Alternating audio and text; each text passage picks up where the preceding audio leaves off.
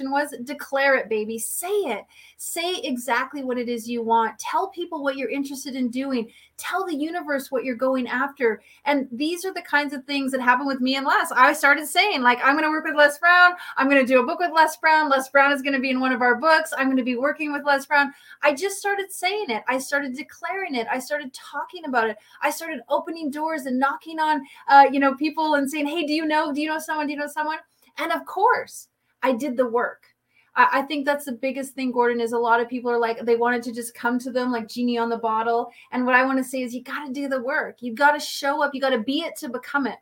One of the people call me the pink billionaire, and they're like, well, I'm not. I tell them I'm not a billionaire yet, but you got to be it to become it. You got to step into it, and you got to figure out all the things that are going to happen along the way, and you got to trip and fall and pick yourself back up. You got to be it to become it. And so, I love working with Les. He's phenomenal.